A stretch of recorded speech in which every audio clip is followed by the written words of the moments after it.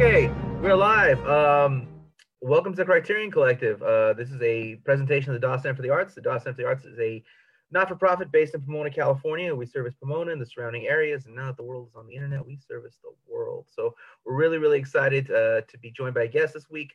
We're going to be discussing film as always. So, Jean Marie, this was it's your guest, your film. So why don't you introduce us?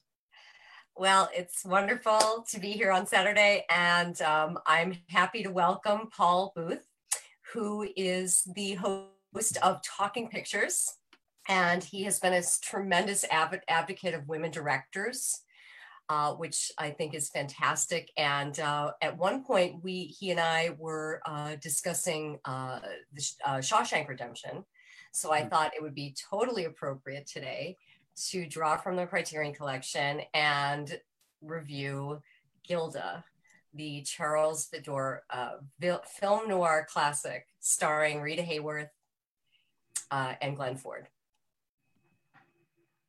Great choice. Okay, and oh, that was your introduction? Yeah. Oh no, I didn't know. Like you said, I host the show, so I'm usually the one like thinking of what to say next. So I'm just like, being on this side of it, I'm just kind of like, okay, well, what's next? We'll roll with it. I know people are used to me being far more verbose, but I'm trying to be. I'm trying to toss it to the. Well, so, so we could actually, that's good, because what we can do, I think that there are a few of us. I don't know. Was I the only one that had seen this film before this session? Had any of you guys I hadn't seen it. I'm of course I've seen the iconic like clips of Rita Hayworth, with her hair and these things, but no, I never seen that. I never seen it all the way through. I was wondering who was gonna do it first. I didn't think it would be Matt. No, yeah, of course. Morgan Freeman. Hold on. I love when she does that with her hair. Yep. Famous scene, of course. Yep. Oh, very iconic. Well, so, and one of you the guys things, had both hadn't seen it. Okay. one of the things Paul brought up was he was already noticing different contemporary films that he felt were influenced by Gilda, which I thought was interesting, because it is very influential and is very quintessential as a film. It's a very unusual noir. It's a post-war noir, 1946.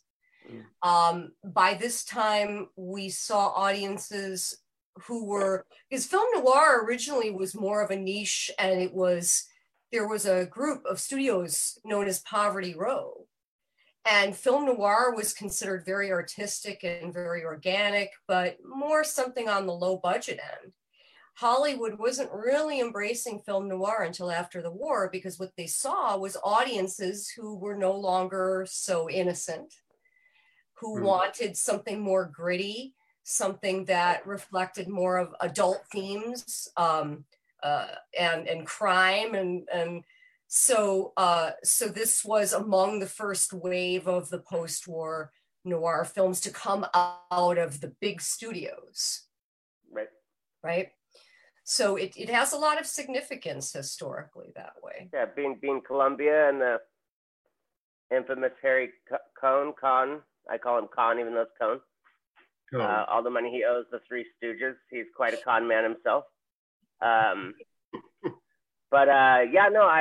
Columbia, and yeah, I like what you said about the dark time in cinema. Just to really quickly say this, It's a Wonderful Life. Of course, we all see that as a happy movie, and I saw it on the big screen one time, and it was kind of spooky. And then when you put it in the context of that, it's like Capra and Jimmy Stewart were war veterans.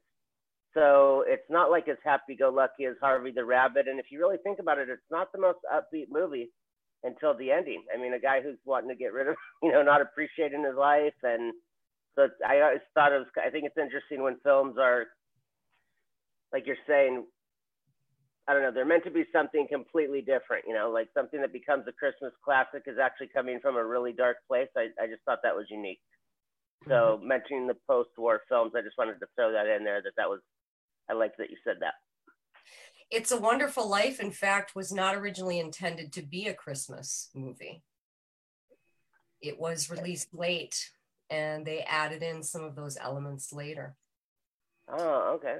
And it actually didn't perform that well initially with audiences. One of the reasons why it's become the classic that it has is because in a fluke in the 1970s, someone forgot to renew the copyright. Right. And it was, and it was, and a lot of these smaller studios like Liberty or RKO, some of these things fell into the public domain almost by accident. And That's right. It can be shown on any television for free. That's right. That's why somebody would do that. I remember reading that. Yeah. That's one of the reasons. So ironically, that's one of the reasons one of the ways it became a classic. It's a great movie, but it fell into the public domain in the 70s, and that's how that happened. Some of the people need to know. People need to know to never watch the color version. I would never do it, but there's a color version when Turner made all those movies color. So, but anyways, Gilda. So Gilda, what? Because Jean Marie knows me, I can go 3,000 miles in the wrong direction of what we're talking about. So please, it's your show. So please set some kind of guidelines before I end up in China talking about Moneyball. I would definitely, this is a film noir, but I would definitely put this in a genre of romances, stories of unrequited love set in exotic locales. So 1939, Howard Hawks directs a picture, Only Angels Have Wings, with Cary Grant and Jean Arthur, I think. But this is Rita Hayworth's first significant role. So she's playing kind of a femme fatale in that movie, or a version of that. But it's mostly in kind of what I think would be an action adventure film, a film of great special effects for the time. Yeah, but it centers around this love between these characters and this conflict and the drama and the passion between them.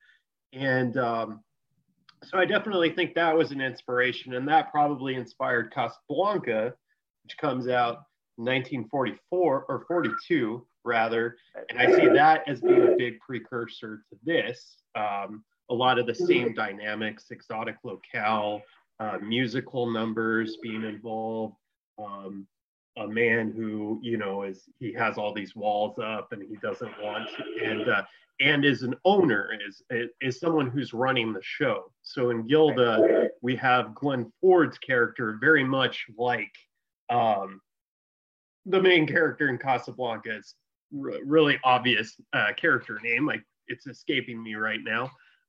Rick. But yeah, the man who's running the show, who's running the place and has his duties to look after.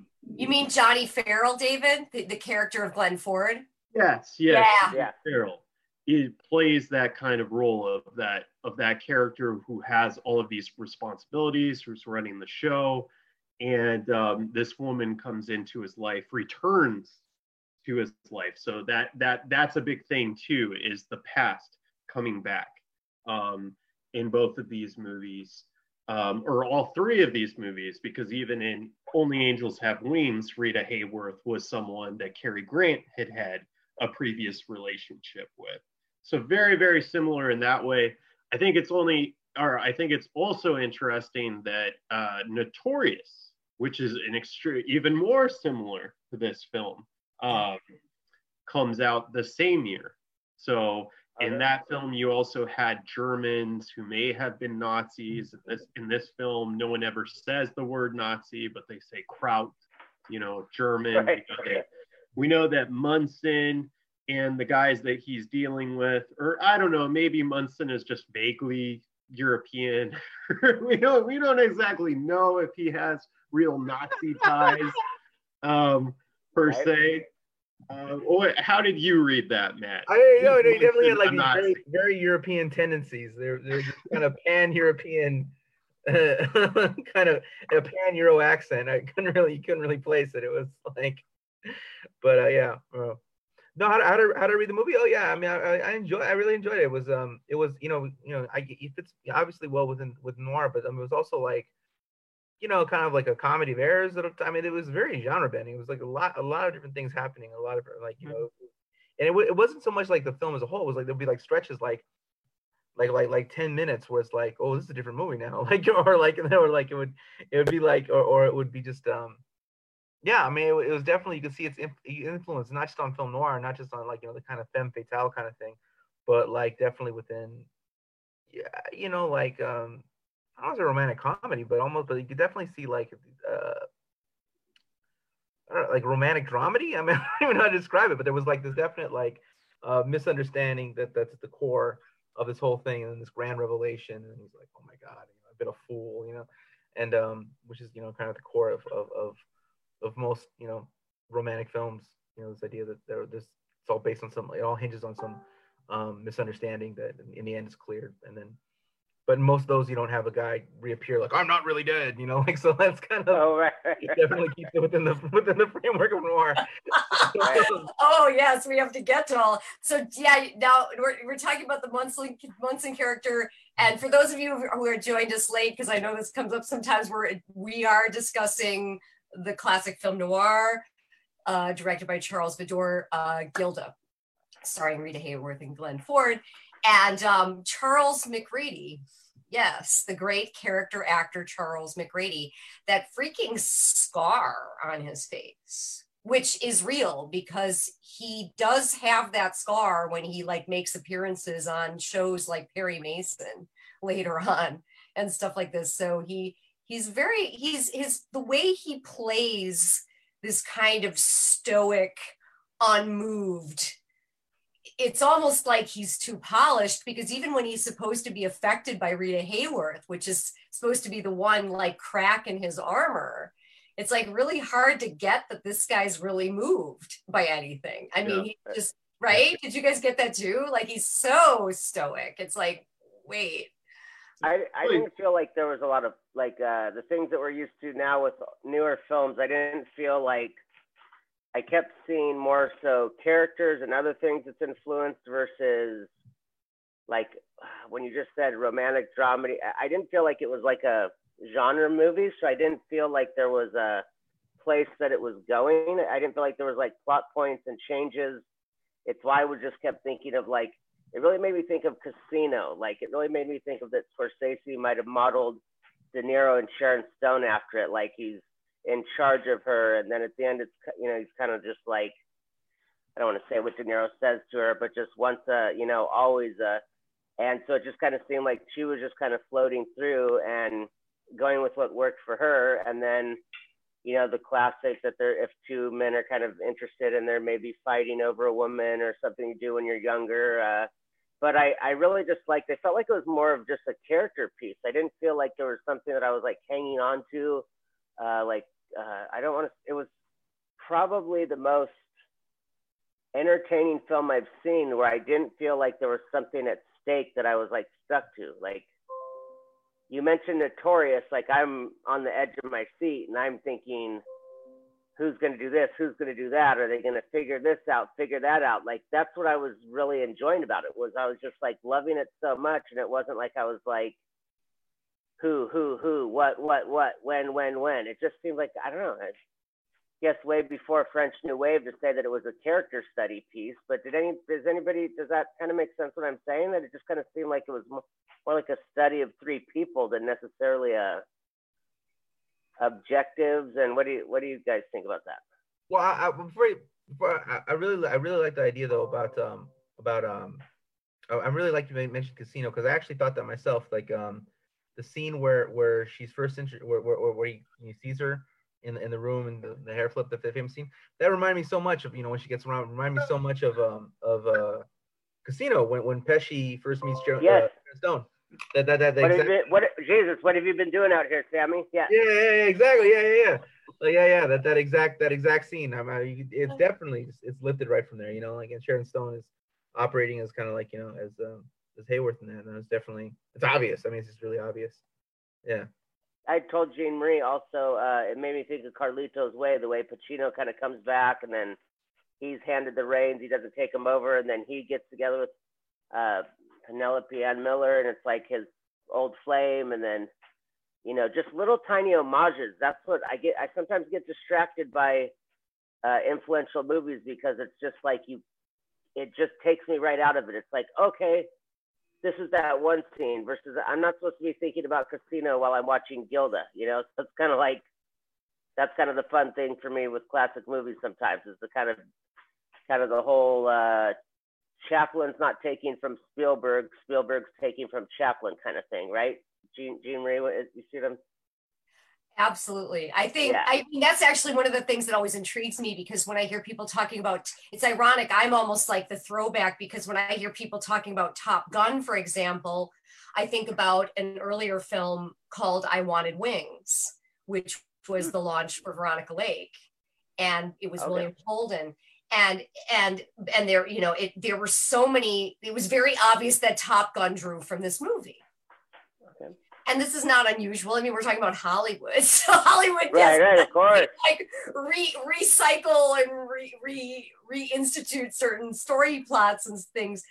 But that actually excites me that much more about Gilda, that when you were mentioning the things that you saw, the movies that you could see must have had some kind of influence. I thought that's pretty cool, because this was the golden age. This was the part, you know, the tail end, or the middle, I guess I guess we shouldn't say the tail end, the height of the golden era. And this was when you still were seeing quite a lot of original content in Hollywood. Right. And so these things then inspired later films. I think it was David Lynch who admitted that when he did Mulholland Drive, for example, he was very inspired by Sunset Boulevard. And it is interesting. It is interesting how many filmmakers will reference films noir as influences, even if they're not within that particular genre. We talked about this last time too. Is it a movement? Is it a style? Or is it a genre? And sometimes it can be all three in a different setting, because you have Westerns that incorporate noir elements, and you have gangster films that incorporate noir elements, and then you even have dramas. And you're right, like, I mean, you look at movies like Mildred Pierce with Joan Crawford, for example, and that's kind of like, some people consider that, is it a noir or is it more of a melodrama? Is Gilda has a lot of elements of a melodrama and comedy. Did you guys notice this too, but the wake of films noir, and they drew this a lot from the old pulp magazines and the crime fiction, which is where a lot of this was drawn from. Dashiell Hammett, who's still kind of considered to be like really the father of what became film noir. And well, not to mention, you know, Edgar Allan Poe. People don't always credit him, but his detective character, some people say, a lot of people were, you know, film noir kind of was born out of that. And it's like all the slang that was in there, you know, make hay while the sun shines, and, you know, you're such a stinker. And like, this was an era where you suddenly saw this American slang become very prevalent in motion picture. And you see a lot of that in movies like Double Indemnity, and certainly this one too. You know, these 1946 post-war films noir incorporated a lot of this kind of American slang. You're all cockeyed, Johnny. Just that's cockeyed. You know, it's like, no, that's interesting that it's like a time where slang, you know, not to go into like today too much, but it's like where slang, how now is almost like not frowned upon, but I always wondered when slang started, or where it started, or how it gets started. And so to kind of be picking up on stuff like that in dialogue, or with Gilda, I mean, I just felt like the noir thing, what you said about noir, what came up for me about things being in different genres was, you know, I'm not endorsing Kevin Spacey, but American Beauty had some thoughts of noir, and not just Conrad Hall's lighting, but just kind of the plot can go anywhere, and someone's being scammed, and it's poetic. A lot of people say the themes of noir were ordinary people in extraordinary circumstances, and this is another reason this fits into that. You have these two people from America who met apparently in America, who, you know, lived in New York and saw each other in nightclubs, and she was a singer and he's a gambler, and they end up meeting in Argentina. Well, one of the things about Argentina, what's interesting, is that a lot of places were kind of, you know, unavailable during World War II. but there, places like Casablanca or Argentina were still kind of neutral. So that's one of the reasons they chose locations like this. And ironically, you guys mentioned Casablanca and Gilda, but those were two films that were looking very, exotic, but in reality, both were filmed on the studio lots. Yeah. Oh yeah, you could tell. Yeah, you could definitely tell those art locations. I mean, that's. I was speaking with a cinematographer the other day that we were talking about the craft of location versus set, and it was just like, it was really interesting to hear how much of the principles are just the same. So not to be too technical or get into that kind of conversation, but yeah, there was a real believability where I was just thinking, no, there's no way, given that time, that they actually let a crew go anywhere. But what is Columbia, Jean Marie? Oh gosh, it's not on Fairfax. It's Sunset Gower. Yeah, I was say Sunset Gower. Yeah, Sunset Gower is the old Columbia lot. Right.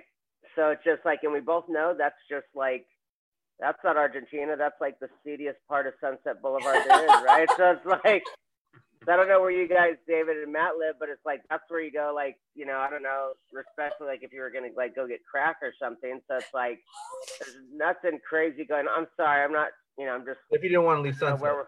It's not if you're Sunset lazy Boulevard. about where you go for it, yeah. Yeah. Oh, yeah. I'm sorry. I mean, but it's like, it's funny. well, because you had mentioned Sunset Boulevard, and it's like when people I know outside of LA, they think Sunset Strip and then Beverly Hills, and it's like, no, there's a whole other part of Sunset Boulevard. So it's like even that part of Hollywood. You had just mentioned Billy Wilder or Sunset Boulevard and William Holden, and I just wanted to say for the audience, I don't know if I've ever heard Tom Cruise and William Holden mentioned in the same sentence. So sorry that I had to throw that out there. But David and Matt, I'd love to know more about what you guys picked up on. We've been talking got our first viewing. We've been talking a lot about the films that were influenced by Gilda, but it's interesting to like think about like some of the films that clearly influenced Gilda. I mean, and the one that comes to my mind is obviously Casablanca. And so I'm like, so I couldn't help but compare and contrast like the character of Ortega to the character of Renault, right, in Casablanca. So like, did I get that right? Is his name? Was it Ortega? Who's Ortega? Mauricio? Wait, the police officer? The police officer. What was his name? Yeah, I thought it was Mauricio. Oh gosh, why am I forgetting? We had a last name. Oh yeah, Ortega. Yeah, I don't think they ever. Yeah. Obregon. There was some classism in there for sure. No, Obregon. So like the character of Obregon versus Renault and the relationship that had with the police officer versus in Casablanca. So in this one, it seemed like it was very much like it was very casual, and then all of a sudden it was adversarial, and then it was over, right? Whereas like in Casablanca, there was like this whole thread of like kind of like slight antagonism, kind of frenemy kind of thing for the whole time. So that was really interesting. I mean, while watching it, like that was kind of constant right through my head. Is like interesting. It's like this guy is clearly the Renault in this movie, right? This guy is clearly the Claude Rains of this one, right? And so like where is this gonna go? How is this gonna develop? And in the end, so I don't know. That was kind of one of the things that was really running through my mind as watching the movie. It's kind of odd, like watch a lot. Normally, it's a weird thing to watch these films and like. And I think like I'm gonna need to have something to say. Right? So, like, watching it, thinking about what am I gonna say about it later. And so with the other films, I'd already seen them, so it was kind of like I could watch them again and refresh my memory and like that'll be good. So I'm watching it for the first time. So it was a really interesting experience watching something for the first time and not just really watching it, but watching it thinking of like, all right, that's something I could say. That's something I could say. So it's really interesting, just like kind of trying to think about, that and, the backstories of the characters involved, the backstories of the actual actors involved, learning more about that. And, that was kind of my experience watching it. I got to say, Munson is probably my favorite character in the movie because he's so weird. He's kind of like a Bond villain. And I think that the movie actually really suffers when he's not in it. And he has this weird cane knife thing. So he's very eccentric, right? Right away, we get the scene where, he saves Johnny's life and he calls this, this cane knife hybrid weapon that he has, he calls it his little friend, right? So there's already something kind of perverse and like, sexual about that, and that he keeps referring to it as his little friend and Johnny as his little friend. So that's really odd. Later on, he says that he's witnessing the hate between Gilda and Johnny, and he said, "Oh, your hate." He's like the emperor, your hate, it feeds me, He's in the Star Wars movies, And he's like, "Your hate." Which emperor? Sorry. Hate warms me. It's the only thing that warms me. So, the guy is a pervert. The guy is, he's a sadist. Basically, right? So I really love that about him. And the scar, is very Bond villain-esque, So he's really a larger than life figure. And we find out that he's the leader of this cartel. But going back to the Johnny and the Gilda thing, what threw me off about the whole film is that, okay, I get that he has this like feeling of power and gratification overlording over Johnny, right? And he loves that he is married to Gilda, that he in another way is like controlling her. But I don't get like why he keeps trying to push them together, and then why it upsets him that they get together. See, if he's pushing them together, like, did he really think that they wouldn't? That like, is that what was driving him? That at the time, for some reason, like two people with a sexual history wouldn't get it on? Like, I don't understand that. Like, I get if he was like, some kind of weird or people, whatever, for any of you out there, any of our audience, This he was is into compelling. into cuckolding, if that was his deal. But I don't get why he gets upset about it when he's so eager for it earlier on. Do you think he's testing them both? Does that fit his character that he would because he's always talking about things like loyalty? Do you think he's doing it to test their loyalty? Is that might be what that was about? But Americans aren't that loyal. Like, Well, it's not in our national character. maybe he didn't know that. Maybe that's what he had to find out. It is a weird thing. It is a weird situation to have. I mean, I'm lucky that I have friends that I've known 20 years and I'm 41 that I know I could let them hang around a girlfriend or wife of mine that they were dated or whatever. But you got to think what 13 years does or changes or so. I think there was a lot of undertones that were probably, let's see, because the studio system was probably starting to fall, even though it fell at the end of the 50s. It had to have started earlier, and movies were getting a little bit more depth. So there probably was maybe some screenwriters playing with, I don't know, was there an interest between the guys? And that definitely couldn't be said at the time. It just seemed like a big power play thing to me, which is the center of any great story, right? Or is the timeless. Yeah. It was weird. It wasn't nearly as weird as Sweet Smell of Success, though. That was way weirder. That was very perverse. I wonder if Harry Cohen had a hand in that. He bugged the studio. Like, this is a known fact that he like bugged to the studio, especially Rita Hayworth's dressing room. He spied on people. He was very oddly obsessed with Rita Hayworth. Ooh. And controlling her. Yeah, I mean, he's kind of the McReady character in a way, because he can't really. He was never really able to fulfill. Her first husband kind of tried to throw her at Harry Cohen, basically like prostitute her and be like, do whatever you have to do to be a star kind of thing. He was really the one that was propelling her to be a star, her first husband, who was like really like a used car salesman or something. Wasn't even like in the business or whatever. But I think it was in the oil industry, maybe. Yeah, or something. And he was lot of people in the film business are used car salesmen. Some former fashion, and she never would. But he was very, very obsessed with her, and of course, she was his top star for quite a long time. And you're right about the studio system, because this was in 3 years of what they called the Paramount Decree. That's where the Senate ruled that basically that studios were monopolies, because they captured both production and distribution. So they had to divest themselves either of their studios or their theaters. And they made a decision to divest of And now it's ending. Now we're going to see what's going to come now. Not to get off on that tangent, but that's really going to be, speaking of with that coming to a close, and now that streaming can buy theaters and all that. Don't mean to get off subject, but yeah, well, you just said that, so it came to my mind. Sorry. Well, I'm very upset about the fact that apparently Jeff Bezos, Amazon, they leveled the Culver Studios, which is where they filmed Gone with the Wind. That was the old David O. Selznick studio over in Culver City.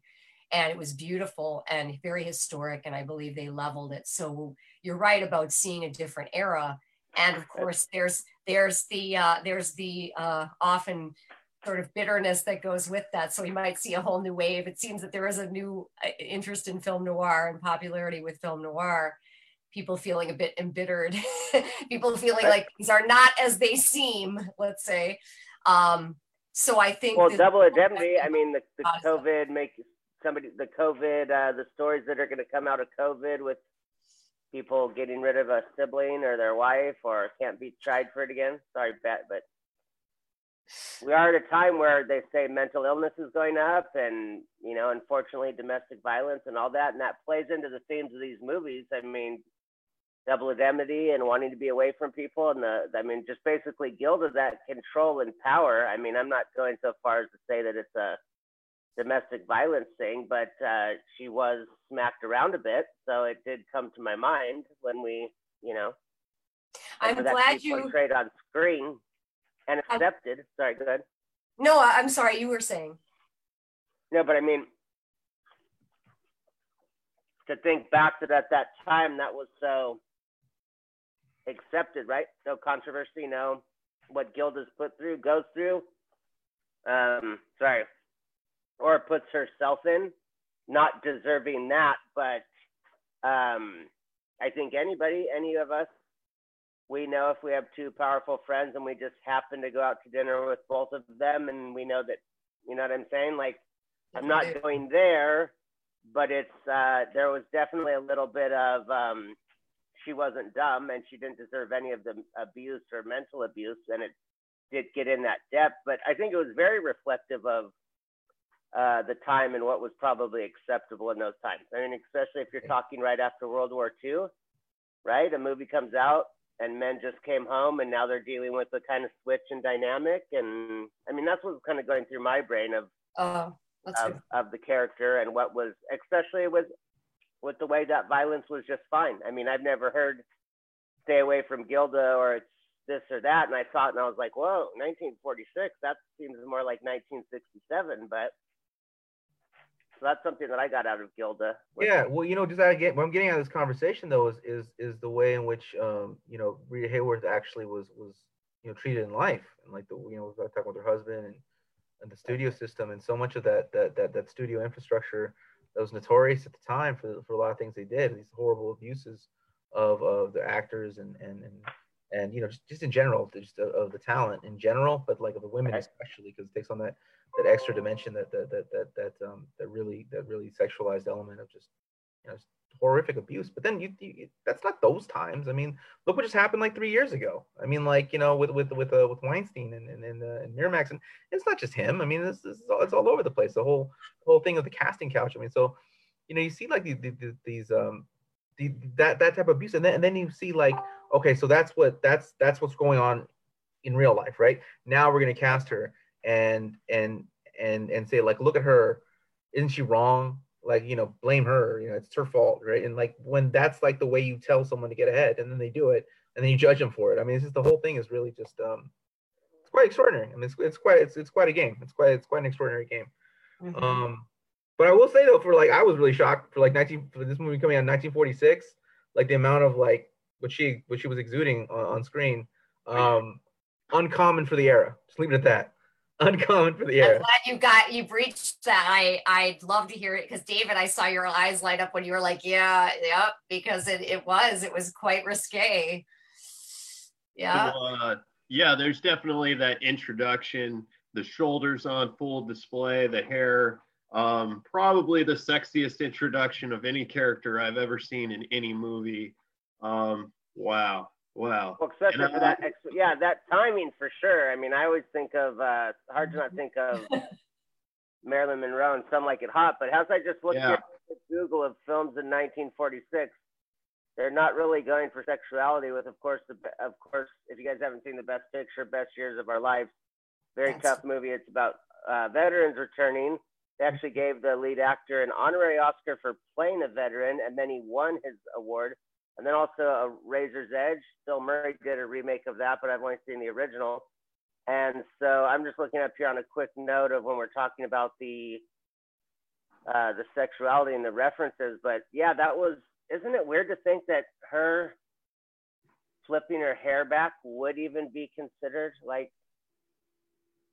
something to even notice and be? No, it's not weird. I don't know. I saw it and it turned me on. See the way she I see a leg. I see her put her leg up and it turns me on. I see her take her glove off. Like, no, I mean, at one point, Johnny puts a light. He asks for smoke, and he lights the lighter, and he puts it down near his crotch, and she bends over to light the cigarette by his crotch. This is an extremely sexual movie. There's a lot of innuendo in the dialogue. Yeah. I gotta go. I gotta go. I'm offended. Has anybody ever read The Brother Karamazov? We've just mentioned that a woman is beautiful. I don't know if I can handle this conversation. So has anyone read The Brothers Karamazov? Brothers Grimm, no. I saw the letter movie.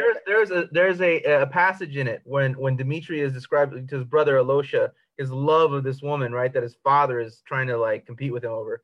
And he says, like, he's like, you don't understand, Alosha, just the curve of her toe, right? He's like going on. He's just like going. And the way he describes her is like anything she does. So like Rita Hayworth, I mean, I'm not a foot fetish man, and it's getting weird. But like what I'm trying to say is anything that Rita Hayworth was doing, it exuded, and it would exude as such in 2020 as well. So it's just, The interesting story about Rita Hayworth, and I actually did purchase and read her biography. She never ghost wrote anything, but this is Barbara Leeming, and it's titled "If This Was Happiness." That came from a quote from Orson Welles. Orson Welles being her second husband. Okay. And because when they were together, he was running around and he was cheating on her, and she had once said these were the best years of my life. And he said, wow, if this was happiness, I'd hate to think of the rest of her life. She was born, of course, Margarita Carmen Cancino, and she danced with her father. Her father came from a very vaudevillian background, and it was said that her father was sexually abusive to her. And so pretty much from a very young age, Rita Hayworth was sexualized. I mean, it's hard to imagine that she was, I think, 24 in this movie. She's so mature. Wow, really? Oh, yeah. Oh, yeah. Wow. Women matured very differently. It's hard to even fathom this, that she, in this day and age, but she was very sexualized throughout her life. And in fact, it was said that her third husband, I believe it was, which was the Ali Khan, Prince Ali Khan, they said he had to watch Gilda before making love with her, so that he could become excited by her to an nth degree. What guy would admit that? Yeah. I mean, and Harry Cohen said we know where all her talent was, and yet you see her. She sings "Put the Blame on Me" twice. The second time was actually someone else's voice. It's hard to even believe this. They had people in the studio who sounded so much like these actresses. Right. They had huge stables of talent. They called them the factories. They were factories of movie making and creative making. And but she can dance, she can sing, she's very talented. And yet he said, we know where her talent was, because that's how he often saw her. So she was hailed as a love goddess during this era. Put the Blame on Me. That's a very significant moment. And I'm glad you guys were bringing that up, because her dress had more like mathematics and engineering than like the cantilever bridge of how they were going to keep that thing up and keep it from falling down when she was dancing. And when asked, I mean, Rita, who knew publicity very well, she said, they said, what held it up? And she said, oh, a couple of things. So it's like, in reality, this thing had this really complex bodice and everything, so that when she's dancing, that thing's going nowhere. Like, and it is the whole thing. You're right. I'm with you, David. I mean, I find her to be extremely sexual, but in this very intriguing way. In fact, there are those who say Rita Hayworth in this movie really wasn't a femme fatale. You know, you look at femme fatales, like we look at things like, we'll look at Barbara Stanwyck, for example, in Double Indemnity. Right. She's really a classic femme fatale. I mean, she draws people into their doom. You know, whereas Rita Hayworth is kind of in these circumstances. Some refer to her as, what's the word? Intrigante. It's the French word for one who intrigues and one who finds themselves in these very unusual circumstances, not necessarily to any fault of their own. In other words, she can't help it that she's really beautiful and compelling. Yes. Yeah. And that line that she issues, remember when she says, if they did call me a ranch, they would have named me the bar nothing. You know, it's she's very come hither. You know, but she's using that because that's her power, and she knows that. You know, you have Munson, whose power is in his money, is in his influence. And you have Johnny, whose power is in his freedom and his ability to go anywhere and do anything he wants to do as a man. Right. But what about Gilda? That really is, in essence, her power, which she has to use. So she's another person in extraordinary circumstances who we can't really find her blameworthy. It's, you know, I think that one of the core moments, one of my favorite moments is when you mentioned the cigarette lighting. That was so great. And the way she bends down and she really sucks on that cigarette. And afterwards, she's just about to leave. And she says, you don't think one woman would marry two insane men in one lifetime, would you? You know, you really do, right? You really do feel a sympathy for her. You really do feel it. But what's so interesting is the arc, right? So like in the arc of like a Double Indemnity or these other femme fatales, they're always introduced to you as kind of like innocent, or like they're in need, or like, oh my God. And the guy's like, I needed to be a man. I needed to roll up my sleeves and da da da da, right?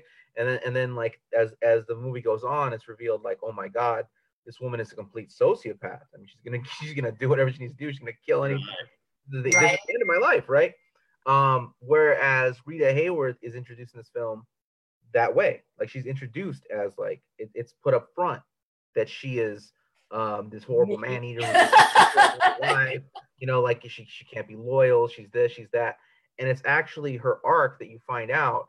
No, she's actually kind of the victim here. Like this is actually really This is almost like this is what you think of me. This is what I'm going to do, right? Kind of like almost like not necessarily a teenager, but kind of like if you're going to keep saying I drink, then I'm going to drink. I mean, yeah, right, exactly.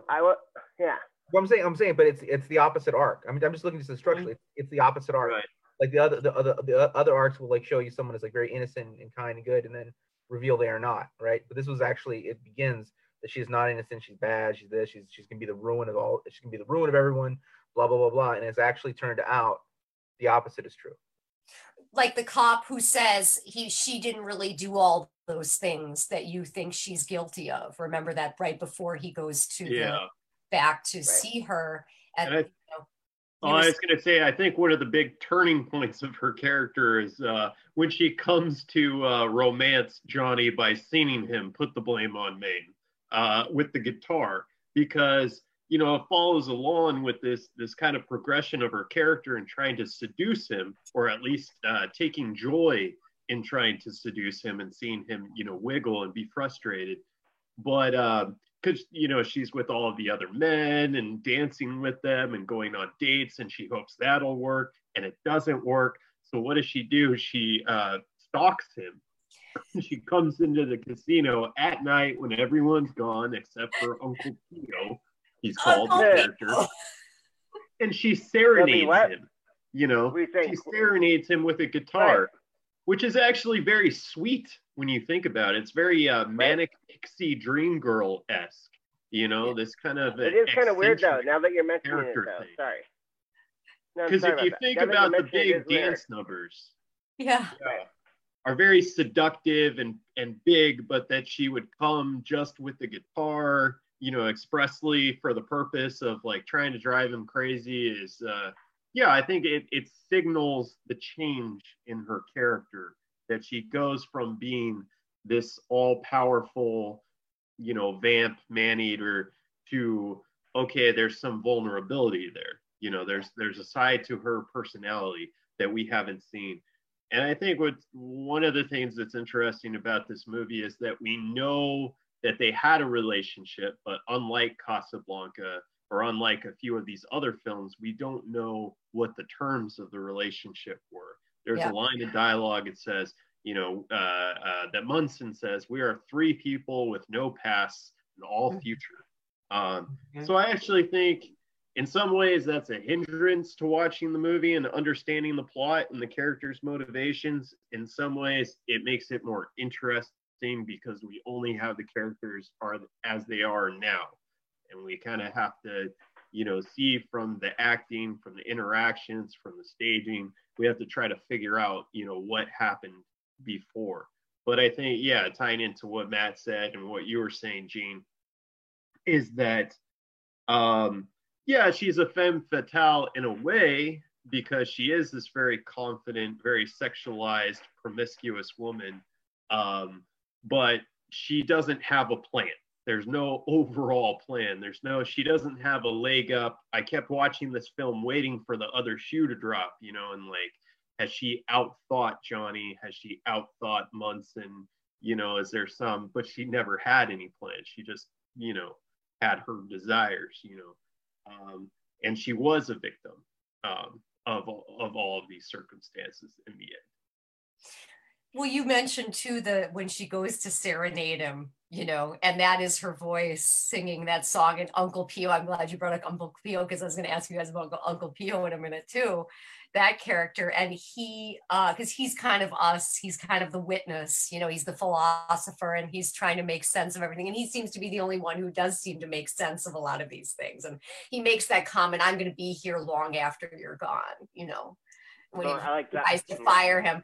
And you remember that was the moment, Gilda, when she serenades him, she says, you know, she said, marrying on the rebound is so stupid. You know, so there are these little clues, these little kind of breadcrumbs along the way. And it's good. It's interesting you brought that up. I hadn't really thought about that, but you're right, that because they're three people without a past, unlike Casablanca, which has all of those flashbacks, right? Remember that? It has that whole scene. Yeah. And what was significant about that was that Humphrey Bogart, before Casablanca, was not a romantic lead ever. This guy was always, this was his first romantic leading type role. Prior to that, Humphrey Bogart did theater, and when he did film, he was often cast as a gangster or a former gangster. Yeah. So this was a big deal that they showed. Like the Petrified Forest. Like the Petrified Forest. Yep. Correct. Because we see into Have and Have Not, that's where we start to see the shift. Right. Because he actually marries Lauren Bacall, you know, who is his love in that, who's cast as that love in that movie when she's like a 19-year-old model, you know, this is her cigar lighter scene. What's that? Again, the cigar lighter scene when she lights the cigar in the cigarette, lighting each other with cigarettes, and you know. Cigars on my mind, sorry. No, but you're right. I mean, it's the same principle. It's the same principle. Right. It's like, you know, they're the lighting of each other's cigarettes, and you know how to whistle, don't you? You just put your lips together and blow. I mean, the sexuality of the 1940s is very interesting because you still have this production code, you still have this Hays Code in place. Oh gosh! But you're trying to find ways to deal with that. And this is, I mean, honestly, David, I'm in awe because all these times I remember thinking, what is she doing when she's bending over and lighting that cigarette and sucking so hard? And I didn't even make the connection. I was like, oh, when you said it, I was like, oh my God, I didn't see that. You know, Oh, yeah. it's right. I mean, it's like, oh my gosh, you know, they did it in Double Indemnity, where like 1 minute they're holding each other on a couch, and the next minute they're all laying back, like smoking. You're like, oh, this just happened, and we can't show it. But sometimes the implication has a bigger sexuality, like you mentioned, her leg.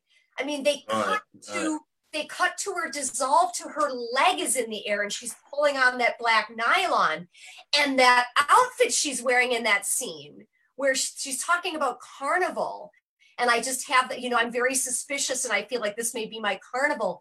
That dress is very sheer, and you can just almost make out things that you're like, whoa, you know, it's very risque, but it's risque in a really, really kind of intriguing, kind of subtle, sometimes not as subtle.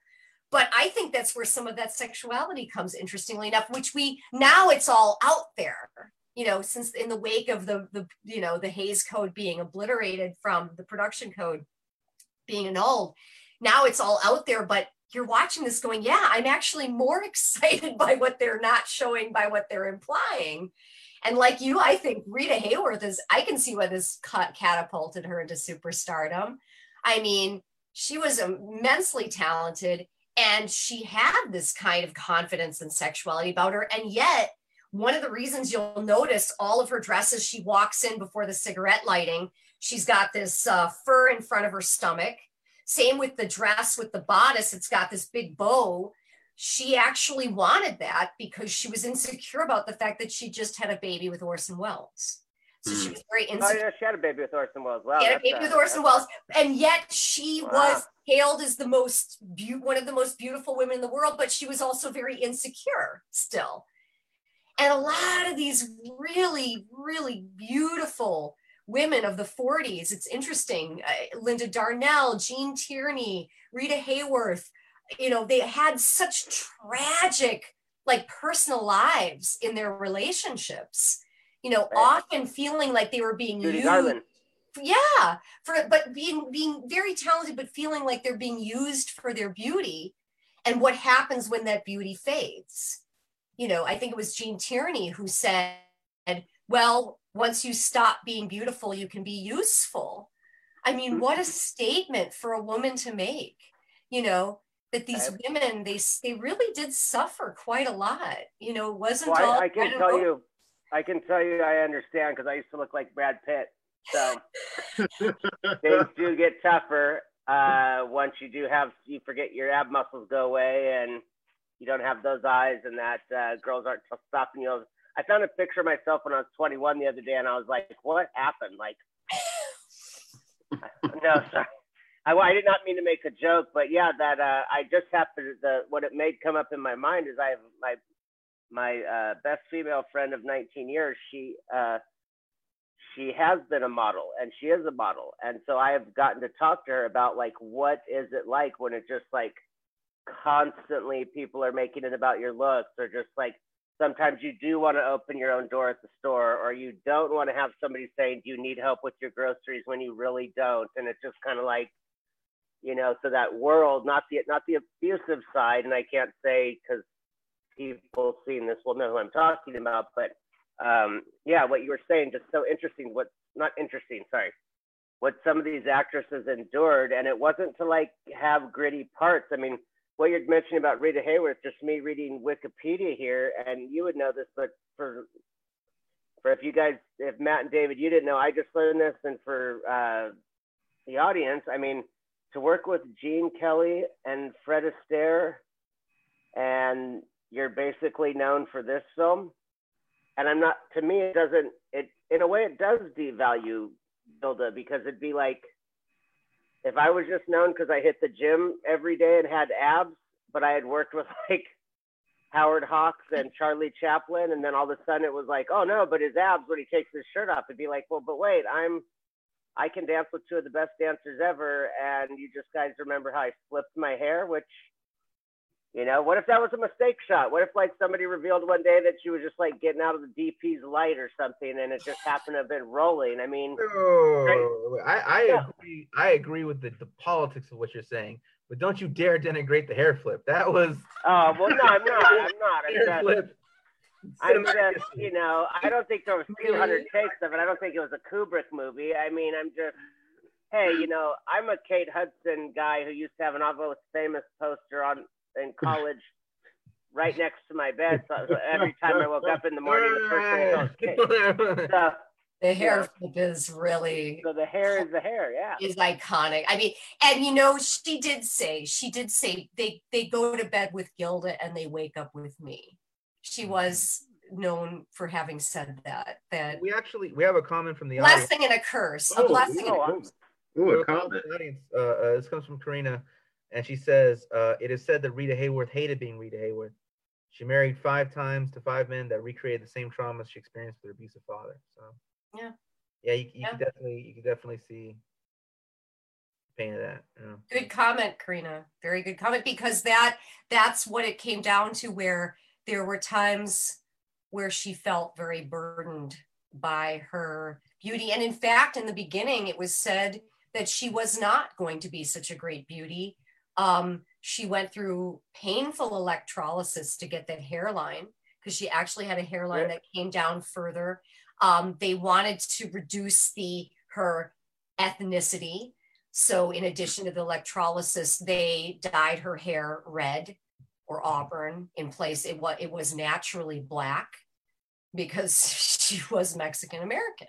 Half Spaniard. Oh wow! Okay. That's true. Thank you. That you're right. Actually, you're right. Although she had family members in Mexico, her family originated from Spain, didn't they? They were flamenco dancers. They were flamenco dancers.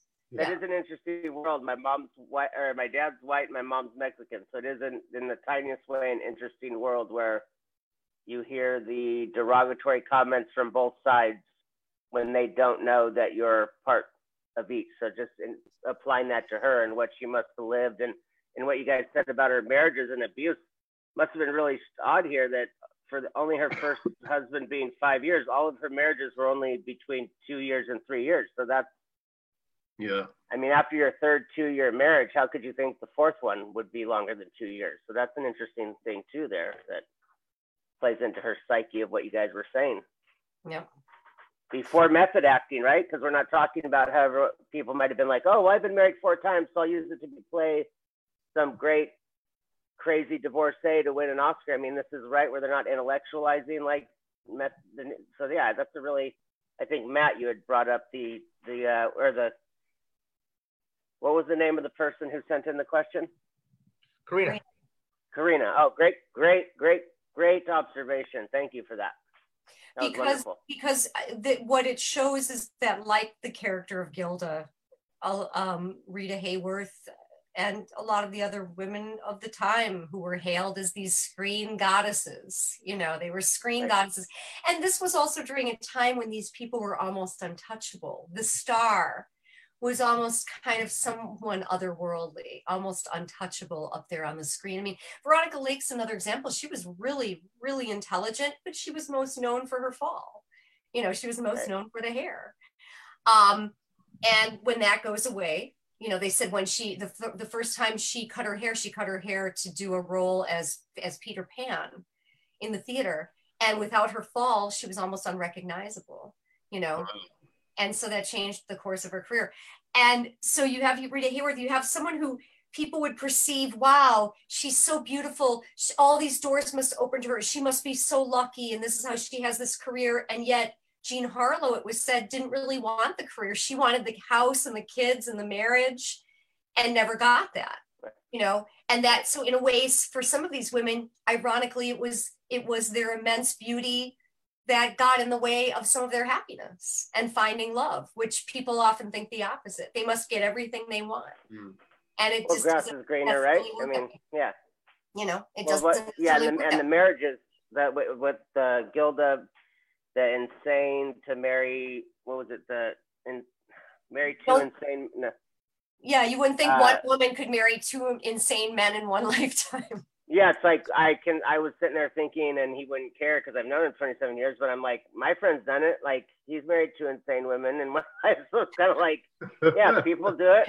Like, I can think of one and another, but I just, too many friends might see this. But yeah, so that was kind of like that was a astute observation. I think getting a little deeper than if anyone in the audience doesn't know about the production code and the Hayes thing of films having to be run through a board and what could be shown or said or seen. I mean, I would just, even with Gilda, I would love to see stuff that was maybe pulled or even from films before, you know, what did we not see? You know, what, not in a perverted way, but just what was considered bad. I mean, just that always intrigues me too. And thinking about Gilda, that as we're talking, I'm just kind of thinking, I'm like, you know, there really wasn't too many things that I was like, oh my gosh, this is so sexual. But then, right, we're so desensitized this many years later, right? I mean, how?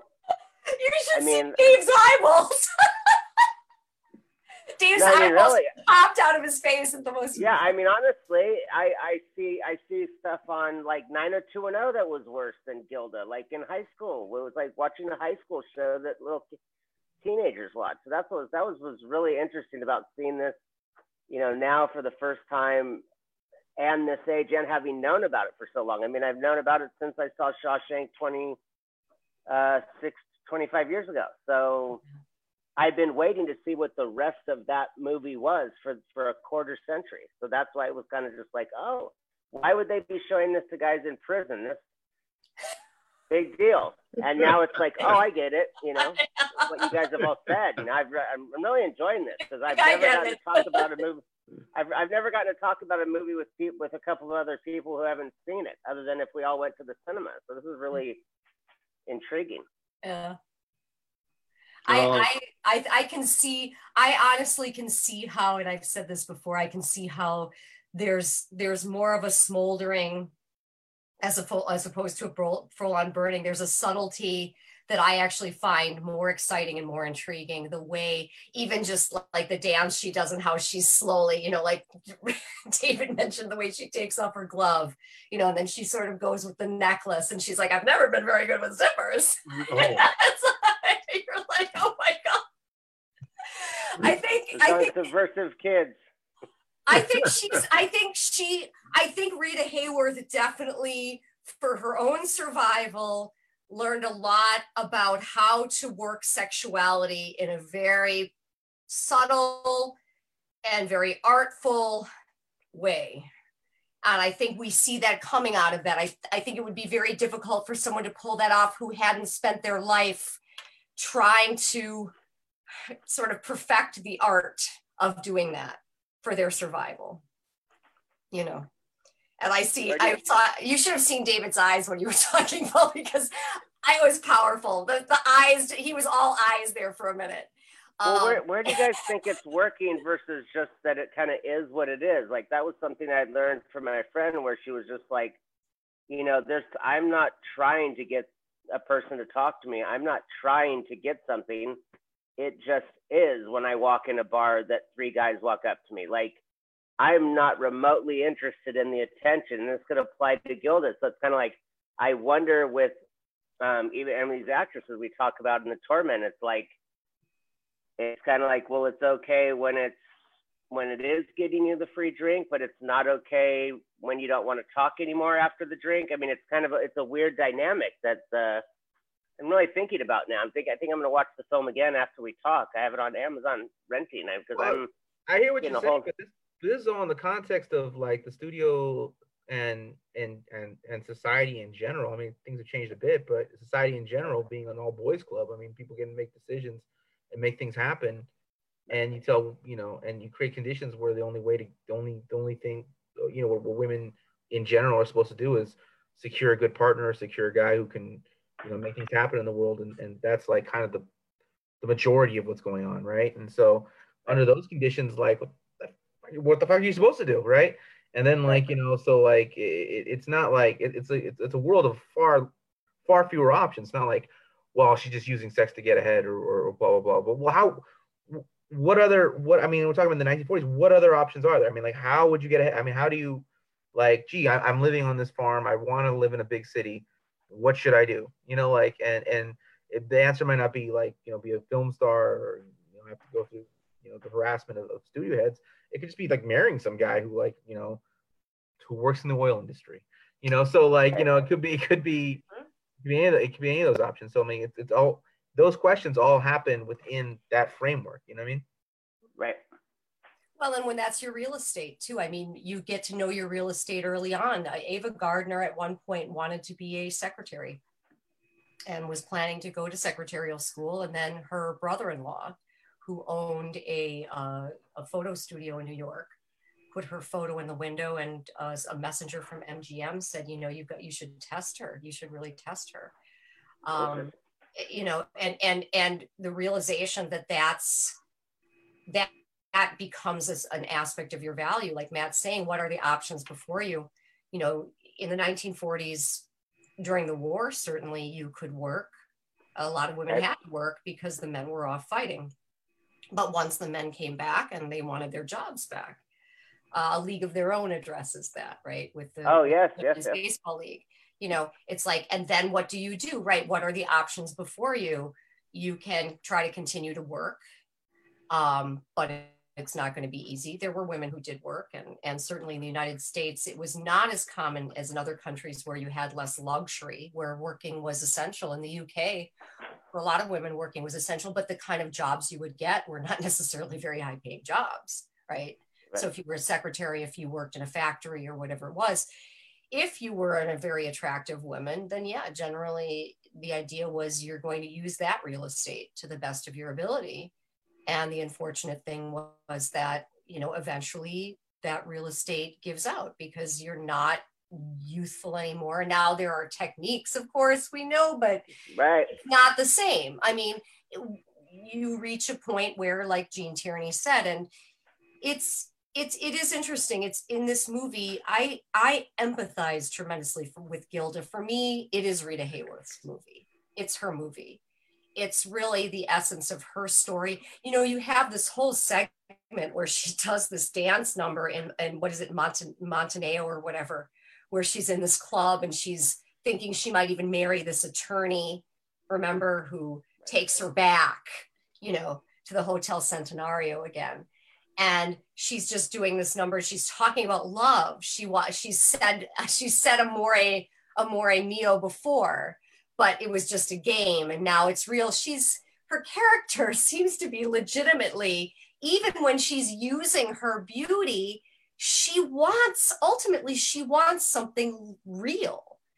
And I think that's what's interesting about Gilda, is I think that it definitely captures an essence of what it was like for these starlets in the 1940s, that they were looking for that, but a lot of them never really quite achieved it, because often their beauty, ironically, that gave them access to the potential of love, got in the way of love, And even though she walks off seemingly happy, and you kind of wonder in Gilda how happy it's really going to be for these two. I mean, they have a pretty contentious relationship. They resolve some of that, but you don't know that it's not going to continue to get in the way. I love the Uncle Pio character, by the way. How he identifies everybody. There's the beautiful one, and there's the defenseless one, and and then he calls him peasant. He spits like, like this. It's like, what's with the spitting? But I like it somehow. I don't know. It's working for this character. He's an interesting character. He's kind of the philosopher who sees it all. He's the only one who seems to have a fairly wide perspective. And I guess that's in part because he's the one guy who's not really invested. He's not a climber.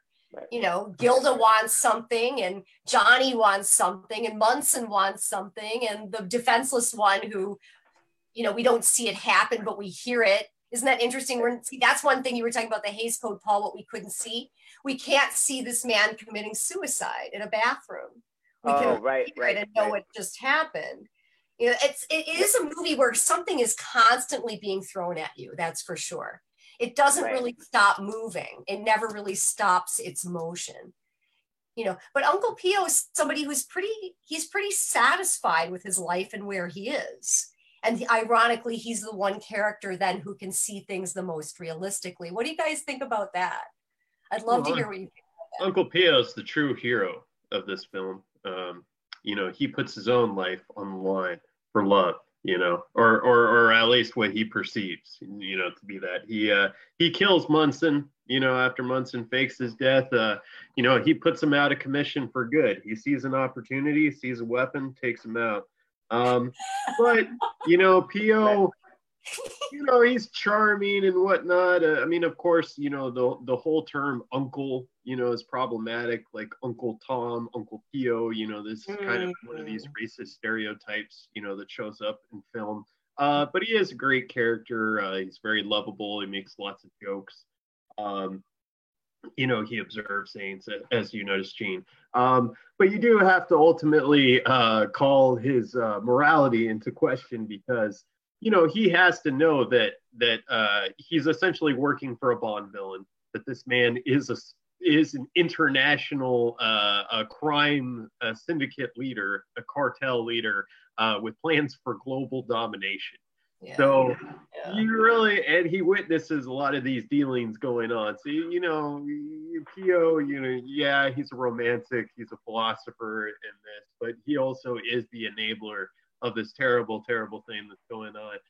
Speaking of terrible things and terrible people and all this love to Rita Hayworth, let me give a shout out to my man, Glenn Ford. He's not my man. I hardly know anything about him. I just like it when people use that phrase. So anyways, so Glenn Ford, I think was very interesting in this movie because he is not a handsome man. I talk about Casablanca or Notorious. These are, handsome men, with a lot of gravitas. Huh? I never thought of Bogart as handsome either. In like an ugly way. I don't know any woman who's ever thought of handsome. Ugly way. Honestly, I don't. That needs to be on a t-shirt. Handsome and ugly. Bogart to Glenn Ford. No, I've never heard Bogart called handsome. Ever. This guy really doesn't have anything. No. This guy. He's not even like handsome in an ugly way. You're right. He's just handsome in an ugly way. He's an every guy. He's an every guy. Yeah. Yeah, he's an. That was the film noir way too. He's an every guy.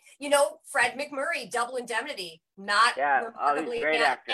He definitely more handsome, definitely taller, longer face. That's true. But what I like about Glenn Ford is that he's got this really offbeat character.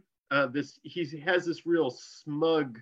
He alternates between like ignorance and smirking, it's a quality I see a lot in like Jake Gyllenhaal would bring to his roles.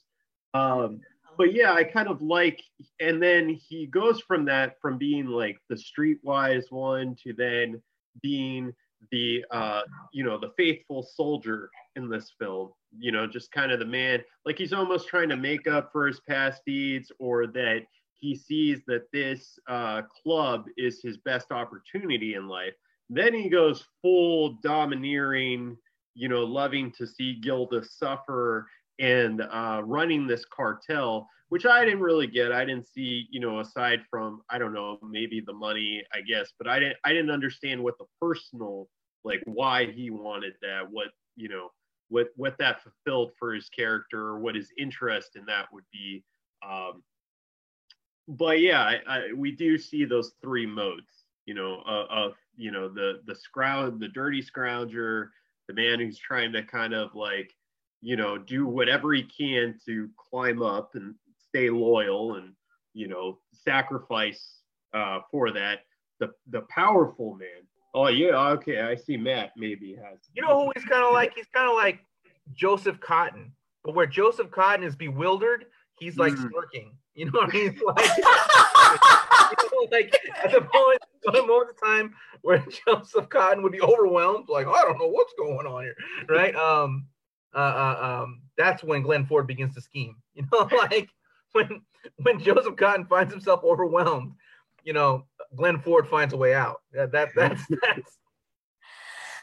and that's the difference. I think the implication is, and at one point Gilda says to Johnny, she says, you look sick, or so you look tired, you look sick. I don't know if you know that. It's like the more he controls Gilda, the more concerned he does seem to become about this cartel. It's almost like it's almost like this corruption is making him sick. And where before he recognized that Munson, he's like, whoa, he says to him, the world is a pretty big place. When Munson says he wants to rule the world with this cartel, he said, whoa, the world. He's kind of, at that point, he's kind of aware that, wow, this guy's kind of crazy, you know, and he's kind of a fascist. He's kind of, you know, over the top, like a dictator almost, but he starts to almost become that himself through his control of Gilda, or one kind of feeding off the other. But I have to say that as you were talking about Glenn Ford, what occurred to me is I just love that opening shot where it's like elevator to like the pavement. It's like, you know, where it's like, wow, that's as low as you can go basically when you're going up to hit the pavement, you know, with your dice or whatever. And it's a rigged game and all of that. And, you know, so he knows who he is. I like that about I guess that's one of the things that I did like about the Glenn Ford character, is that he does seem to know who he is from the beginning. Mm-hmm. You know, he knows he cheats at dice, and he knows he cheats at cards, and he knows he's good at it, because we get the sense that's basically how he's making his living, is he cheats as a gambler, you know, and he goes around and he makes the comment about, I thought gambling was illegal in Argentina, and he says it is, and he says, like back home, you know, he's kind of getting off on the fact that, okay, I understand how this works, you know, I can maybe make my way here, you know. So you do get the sense that there's something about this character that you can get on board with, because at least he knows who he is and what he is, and he's not lying to us about that. What's that?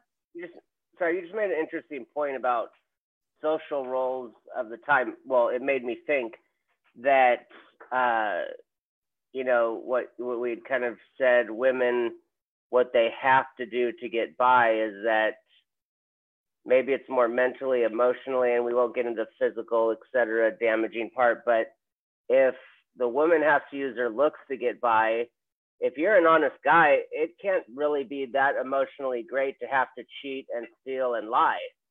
And I think that's kind of left out of certain things, because I've also known guys who are models who have just been, I mean, I had a guy who was a model and he was on all kinds of calendars, and he told me one day, he was just like, you know, I really wish I could meet a girl that would actually want to talk.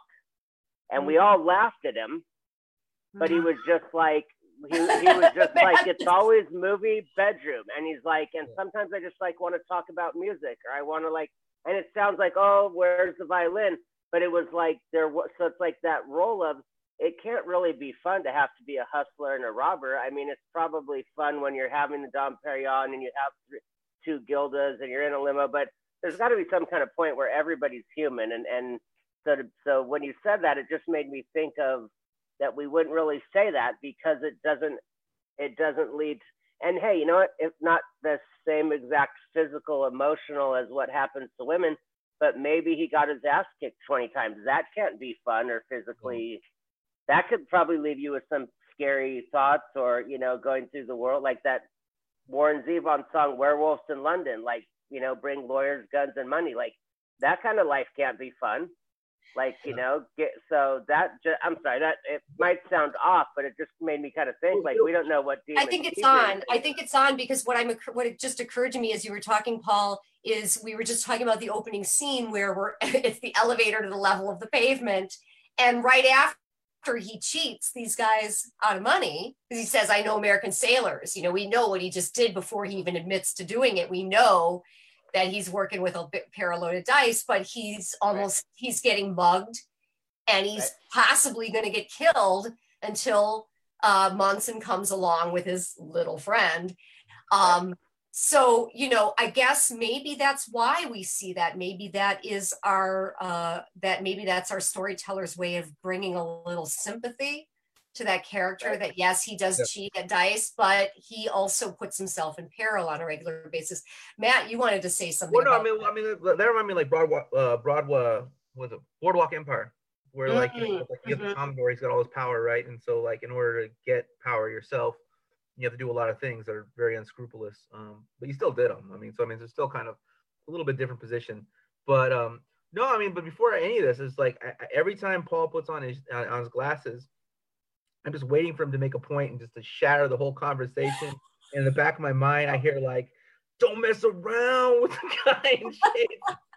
No, is that a bad? I'm sorry. Is that a? I need to get myself. I want to make dramatic points and like throwing a pair of. I mean, now that like on the internet, it's just because it's this window right there. No, it's not a. I'm digging it. I'm digging it. I was like, shatter it. No, I'm sorry. Yeah. Something in the glass. I need dramatic effect. I need like. You have resiste though. You have dramatic effect. Yeah, I love that hat. I know what that means. I can get by on Spanish, so yeah, that's great. Yeah, that was the other big revelation that Paul is a half Mexican. I mean, I feel differently about you already. You know what I mean? Like, in a good way. Not like, it's great. It's very unique. It's very interesting. And I'm in Ohio right now. And the other day I saw and I'll just make this very quick. We definitely want to go down this road, but I saw a bumper sticker that said, "If you're here, learn to speak English." And just all that came to my mind was these things that you don't really say to someone in Spanish. And then I just thought, you know what, this isn't nice. Like, this isn't who I am. And I don't want to be having this part of me come out. And I didn't say anything, but the fact that I thought it. So I was kind of like, well, you know, you are your grandfather's grandson and you are part of your mother, and it is insulting your heritage. But then on the other side, it's like, I can't really say, oh, well, she's just white because my dad's like 2 shades whiter than I am. So it is an interesting thing and a dynamic. So yeah, I always just say that I'm lucky that I can be in the middle. And then these things we've been talking about with females, I've told Jean Marie before that since I was 14, I've been that guy that women let hang in the room. And so I've gotten to hear teenage girls, then my college friends, and then now just go off about guys, everything, their husbands, whatever. And I just stay quiet. And so I can listen and be like, okay, but yeah, you were kind of in the wrong, but I don't say that. And kind of like, kind of look at, you know, kind of be like, well, you know, you weren't returning his calls, and then you're wondering why he's mad. So it's like, so while I was watching Gilda, I was kind of thinking of, as I've been the guy, I'm not saying share, but I've been the guy where there's a girl between us, but then I've also been a girl or a guy who has had 2 girls playing off of each other to manipulate. So it is kind of a weird thing to look at that and to be able to, so people will tell me there's no way you understand women. And I just go, okay, well, 27 of 41 years I've been sitting in rooms with them telling me deeply personal stuff. So I think that applies for something. Like I might not get my period, but I can at least say I know what bothers them. So yeah. I like watching a movie about female characters because I see little quirks that I see my female friends do. Like, and it's, so yeah. So that's what I was kind of taking from Gilda too, was, you know, thinking of my model friend, like just being like, yeah, she could, if she wanted to, have 2 guys fighting over her or getting her gifts or saying, you take her home, you do this, no, she's mine, no, you know. And it's like, it made total sense. I've seen it happen in the 20 years I've known her. You run like a model agency? There's always price. Like, you know, male models, you know, women, like, how do you know all these models? Well, I'm from Hawaii, so a lot of people, you know, and yeah, it's just it's definitely not an LA Hollywood thing. Like, I know models. It's just that I just happened to be, I had one of my male model friends, a girl was talking to him once, and she said to me, how do you hang out with him with how you look? With those sunglasses, man. And my friend got so mad. He was just like, what did you just say to my friend? So yeah, so it's interesting to be around a male model and a female model and to just be like, oh, hey, do you want this? Do you want that? By the way, I'm flying to Maui tomorrow. Would you like to go? To my female model friend, she's like, I don't even know you. Why would I fly to Maui with you? So I could see in this Gilda character that how she could just walk in a room and you know, it's always given me that point of view too, that you had, I think Matt, you had mentioned about social roles of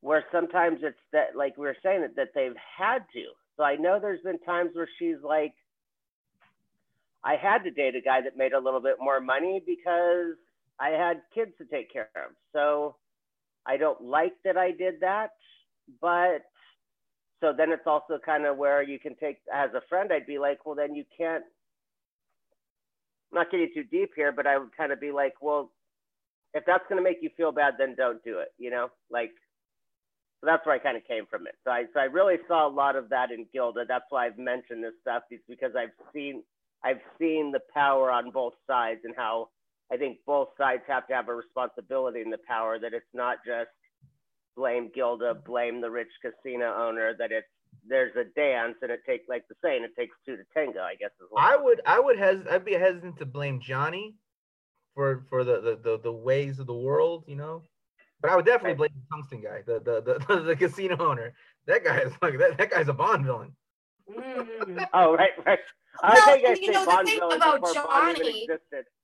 the thing about Johnny is, I mean, she mentions marrying on the rebound. I mean, it appears that Johnny, what we might surmise, we can't be sure, like David was saying, we can't be absolutely certain because we're not really given the full picture, the details. Right. We're not given a backstory. We're not shown like a montage, like in Casablanca, right? But from what we can gather of what's being said, and Johnny doesn't deny it, it seems that Johnny like left her or something, that they were in a very deep relationship, and he kind of just took off on her. And maybe we even get the impression that how did they both end up in Argentina? Like, yeah, by accident. Yeah. It's almost the implication is that if Johnny went off and did this, that she might have tried to find him, right, go after him. And then in the midst of that, she meets Munson, and, you know, she decides she's gonna, I mean, maybe because he's talked about Johnny, maybe she gets wind that, oh, that's the person who dumped me, who I now hate. So what better way to get back at him than marry his boss and just totally antagonize him? You're so right, though, guy. And I would love to know what you guys think, is Matt and David. That's so true, because that's, for me, one of the hard things about classic films that I went to them backers, is that we're not given as much info, whether it was cut and the structure is different, and we don't get the backstory. And so, like, it's perfect what you just said, Gene. Who the heck knows? Could have totally been her fault, but we were having sympathy for her. Where it could have been mutual. It could have been, all of a sudden I ran into my high school sweetheart. I mean, that part was where I was kind of like, are you going to give me anything? So would be if, you know. Oh, sorry, go ahead. We have comments from the comment section. We have statements. Awesome. Questions and statements. One such statement comes from Laura Levinson. She says, "Shut up. Bogart is sexy as hell." Same. Validation. Smoldering. Bogart is sexy. I don't think Bogart is like handsome in a traditional sense, but I agree with you, Laura. I do think that Bogart is sexy, but I think people can be sexy and not be handsome. I'm going to say that. I think people can be sexy and not handsome. There are many routes to sexy. Wait, when you're sexy, when you're written sexy, lit sexy, there's versus that Brad Pitt can just walk down the street and be sexy without grips and crew. Like Eddie Murphy says, put me in the movie, I'll kick anybody's ass, but I'm not a fighter. Like, that's where I would say about Bogart. Like, I don't think when he just walked into a place, girls went nuts the way they would if Bradley Cooper walked in a room. But great comment, and I agree with how you feel. I gotta agree with you, Laura. I do think he's sexy. All right. We have a comment from Doug Jacobs, last week's guest. He says, "I can't get a solid connection, but I was wondering if you have any thoughts about being set in Argentina, given where Adolf Eichmann was found later. Did the filmmakers, you think, know something about the migrations of Nazis to Argentina?" Ooh, that's interesting. I think there might have been rumblings even that early, or there might have been indication somehow that there were a lot of Nazi sympathizers in Latin America. But as we know, there was the famous film The Boys from Brazil, and there is extensive documentation of Nazis fleeing Germany and ending up in South America. So Argentina, Brazil, Chile were also, because these nations still very much had the legacy of favoring light-skinned people and the more Spanish legacy of colonialism. So they still had all of that place and rigidly classist societies. They hadn't undergone their equivalent of the Mexican Revolution in Mexico. So they were very favorable towards this immigration of all of these Nazis. So yeah, I think it's possible that the filmmakers could have been somehow even that early been keyed into that. So this was 1946, so we know the war was over. So it's a very short turnaround time, but I think a lot of these classic films in a much shorter period. So it's possible. It had been less than a year, so that's interesting. But I guess there's no timeline in films, right? I mean, that's a great question, by the way. Yeah, it's a very good question. I had said near the top of our conversation, and Doug, you're hearkening that there was an encouragement to go to perceived safe areas during and after the war. Because again, I mean, you had places like Dresden in Germany that were very war torn. Even after the war was over, you were not going to be traveling anytime soon to certain parts of France or the UK, because they were very, very, Italy too, they were war torn. And Argentina was a place where that kind of like exotic travel would have been encouraged, like Casablanca too. You know, so that's an excellent question, because what that's great. What David said too about there was some discussion about Nazis fleeing to South America, which does make sense. And, and to respond to what Paul said is that some of those guys did leave before the war was over. Some of them knew that they were losing the war, you know, before the Allies, you know, ended up in Berlin. A lot of them already knew. So a lot of them were already, there was a huge demoralization, you know, but the ones who had the money to flee, or the assistance to flee, would flee. And that was one logical place. Like they talked about Morocco, same thing. Any place where it was perceived to be that there was a certain degree of neutrality to flee to, I suppose you would say. So that's a very compelling question. Good one, Doug. Very good. Well, since there's no timeline in the film, given that I doubt the world was really together if it's within 8 months of a nuclear bomb being dropped, no matter what where the world was, the time or the air, or the way we always forget that the air circulates. So my mom once told me about 10 years ago, she said, you know, we always forget that we're just breathing in the Iraq war air, and I'm not being political, but it's just spinning around. So it's kind of like, so to think if a nuclear bomb was dropped, that within a year later that nobody's going to be traumatized or sad, or so. That's what I kind of like about some of those films, is the year they were shot, just thinking what the crew might have been thinking or going through. I mean, like Billy Wilder's The Lost Weekend being about a guy with a drinking problem. It's like, well, while World War II was ending is when Hollywood's at its peak of alcoholism. Like, that's no shock. Like, it's also right after he worked with Raymond Chandler on Double Indemnity. Right? And some people were saying The Lost Weekend was largely about Raymond Chandler. Some people do say that. Right. And you're back to being around your spouse all the time. Sorry, I had PTSD. Well, you know, this PTSD, was the wake exactly. This was the wake of PTSD. I mean, one of the first addresses of PTSD. You know, the Blue Dahlia with Alan Ladd, Veronica Lake, and William Bendix. The original intended ending. I hope I'm not going to be doing any spoilers because we haven't done the Blue Dahlia, but the original intended ending was something involving a serviceman, which again, the Hays Code and the U.S. Military did not want to address issues regarding PTSD. And I think, Matt, you mentioned that we had other questions too. I don't want to lose out anything else. Oh yeah, sorry about that. Comments. No, you're doing great. I mean, this is compelling stuff, guys. I think we very cool, man. Literally, we could have an entire episode just about dealing with movies that deal with things like complex PTSD. Coming home. Sorry, go ahead, Matt. I mean, that was great. That's so cool. He has questions. I love it. Post-war. It's very compelling, yeah. Oh, I got Matt on mute. I don't know what he's saying. Why did you mute me? Okay, sorry. No, it just muted out. You're right. I'm uncool. Yeah, you're right. I am uncool without my glasses. That's why you don't mess around with a guy in shades. Oh no. No, I was got another comment about Argentina. Argentina offered a land grab for white Europeans. They offered land and loans to businesses for Western Europeans who wanted to leave. It was part of a pattern and policy practiced in Argentina at the time. It was an intentional whitening process. It goes along with conquest of the desert, a lot of other things.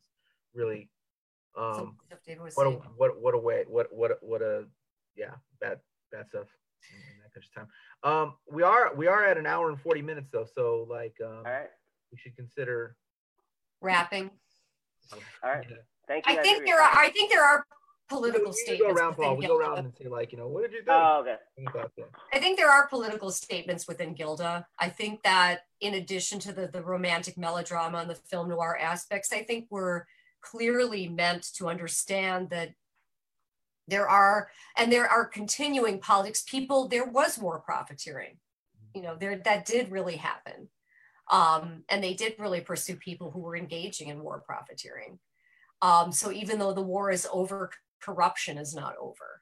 And, these characters find themselves in the midst of this corruption. At a certain point, Gilda says, I'm afraid. I was afraid of him. He was crazy. Did you know he was crazy? And Johnny said, yeah, you really acted like you were scared of him. In reality, she was acting out against Johnny, not Munson so much. Her feelings about Munson didn't go deeply enough for her to ever feel a smoldering hatred toward him. I think that look on her face when, that wonderful, the way it's lit, let's talk about that a little bit too. The way that Gilda was lit when the characters are standing in shadows is very profound. And there's that scene where he's talking about hate is the only emotion that warms me. And she kind of comes out of the darkness into the light and looks at him for the first time like, oh my God, I think you might be a freaking sociopath and I married you. So I think her fear is legitimate. And I think she's looking for a way out, and maybe her acting out is trying to provoke Johnny into kind of saving her from this madman. So I'd love to hear more what you guys thought about all of these themes and others as we wrap up, because that stands out to me, that this is a noir film. It is unique people or ordinary people on extraordinary circumstances. The lighting, the tone, the political intrigue, the violence, the romance that struggles and sputters and struggles some more. The mystery and the suspense behind Munson's disappearance and, then reappearance. All of these things play, and even the comic relief through our friend Pio, all of these elements really are very classically film noir. So, I definitely want to hear more what you guys think about that. Well, I mean, watching the film, I mean, there's a lot to be said about the way in which she interacts and the arc of her character, how it starts off one way and we think that we're watching one thing, and that you can blame me, the song, put the blame on me, that all that, that kind of, there's a real, it's almost, it's some of it like defies description. You just have to watch it and you don't even know it, you just feel it, I mean, like, I don't know, kind of like Audrey Hepburn or something singing Moon River, or like, or like Maria Felix, or there's just these great like screen icons that you can't really put your finger on it. It really defies description. You just have to like watch it and experience it. And there's certainly Rita Hayworth is definitely in that category of screen performers. So that's the biggest takeaway I have from it, is that you just watch it and just watch. I mean, just behold. I mean, like it's not even it defies critique, it defies criticism. It just is. So as you said, Paul, it just is. So. Yeah, I mean, pretty much all the heavy stuff I already said. So like, watch Rita. I would have to agree with Gene that some of the cinematography in this film is brilliant and solidly places it in that film noir category. They're really great uses of the lighting. A lot of the times, Rita Hayworth would be backlit, and she herself would be in soft focus or soft lit, but not just for the purpose that it would be in a lot of the old Hollywood films of, putting the wrinkles out, but it was done stylistically for a purpose of showing that her character was unsure or afraid, or, so it actually enhanced the meaning of the film, serviced the plot. Speaking of the plot, though, the plot of this film is pretty flimsy. In referencing Notorious, what I like about Notorious is that the plot, the MacGuffin, the bigger structure of the film, it runs parallel to the romantic plot of the film, and as one is fulfilled, the other too is fulfilled in somewhat of a goofy, clumsy way, but. In this film, the larger plot is largely ignored. Munson dies, that's it. We never get any other fulfillment to that, and we get a questionable fulfillment of their relationship as well. So yeah, I really say beautiful cinematography. If you want to see Rita Hayworth, one of the all-time great Hollywood actresses, bombshells in her absolute prime, if you want to see sexual innuendo and hear some great sexually charged dialogue involving swimming, some of the most erotic swimming dialogue you will ever hear in your life, watch Gilda. But otherwise, if you want to watch similar movies that I think will scratch some of the same issues, I would recommend, of course, Casablanca and Notorious. Good. Yeah. All right, is it my turn? Yes, sir. Okay, Man I of would shade. say, you said no shades? No, please. Oh, okay. Man of the shade. No, I want to say, I really appreciate it coming on. If I could just take 30 seconds to say something about Sweet Smell of Success, I would love anyone listening and you guys fans to go check out the last episode if you missed it. Of course, you guys probably discussed it. That was one of Oliver Stone's biggest influences to write Wall Street, the Bud Fox, Gordon Gekko character. I was a big Burt Lancaster fan because my grandmother was, so I loved, Elmer Gantry. I skipped a movie one day at a classic film festival. I said, I don't want to see it, and it was From Here to Eternity. So I would have seen that for the first time on the big screen. I know. Feel free to delete my screen right now. But for Gilda, I just want to say that it was really cool, and I believe films always find you. Oh, sorry? Oh, no worries. I just want to say, I think films always find you when they're supposed to, so it was really cool to come on and see a film and talk about it that you've known about for, like I said, for 25 years and wondered what it was and wondered why people talked about it.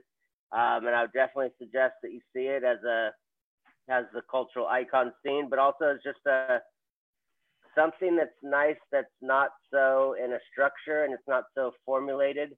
And it is kind of the end of an era before we get into before Brando hits the scene and before acting kind of changes forever. And so I think that's really cool. And then also just take a look at some of the social topics that go on and really learn that some things aren't going to change. So we can work towards changing them. We cannot contribute. And we can always fight for them, but they're there. So I think we can look at working in the confines of them, which is the, Gilda and using beauty and all that stuff. So with that, I just want to say thank you to the people that asked questions, and it's very nice to meet you guys. And if you ever do Truffaut's The 400 Blows, I would pay to have myself invited back. I like that movie so much. But I'd be okay if I wasn't. But that's the only time I would ever say invite me somewhere. Is that movie just means so much. So, and thank you for what you guys are doing to service film and service art and talk about the bigger picture. That's what's so important to me. So thank you for that. Well, I'm very appreciative you came and joined us, Paul, and Yes, I thank loved you. your insights. And Paul is humble. He was very passionate about coming on the show, and I loved his insights as he was sharing them with me before we even joined. and his excitement in being part of it. It meant a lot. And I want to say to the audience, if you like this Glenn Ford, Rita Hayworth pairing, there was a movie made later called Affair in Trinidad. I believe it was around 1950. A lot of people said was so similar to Gilda that maybe it was almost kind of a rehashing, but it's worth watching for you film files who, especially who like that pairing and who are interested in film noir and that era. It's definitely worth checking out. I don't believe it's part of the collection, but it kind of touches on our film of the day. And I'm just really, really grateful for the questions as well, and the people listening. And you guys, all of you, had really fascinating insights, and I really enjoyed it. Thank you. I'm seeing Gilda in a different way. So very cool. Yeah, I look forward to seeing it again too. So thank you. Thank all of you guys for your time and with what's going on in the world, and thanks for your time whether it wasn't going on in the world. I appreciate that. Yeah. Well, thank everyone for joining us. It's been a DAW presentation. DAW Center for the Arts. Wait, I got a preview next week's episode. Yes, my bad. I apologize. Yes. Okay. So, we've gone through our first round of special guests here, and I get to bring in my special guest, who is John Cantu, a filmmaker, film editor, trailer editor. And yeah, I'm really excited to announce his selection for next week's the Criterion Collective, Akira Kurosawa's Rashomon. This is the presentation of DAW Center.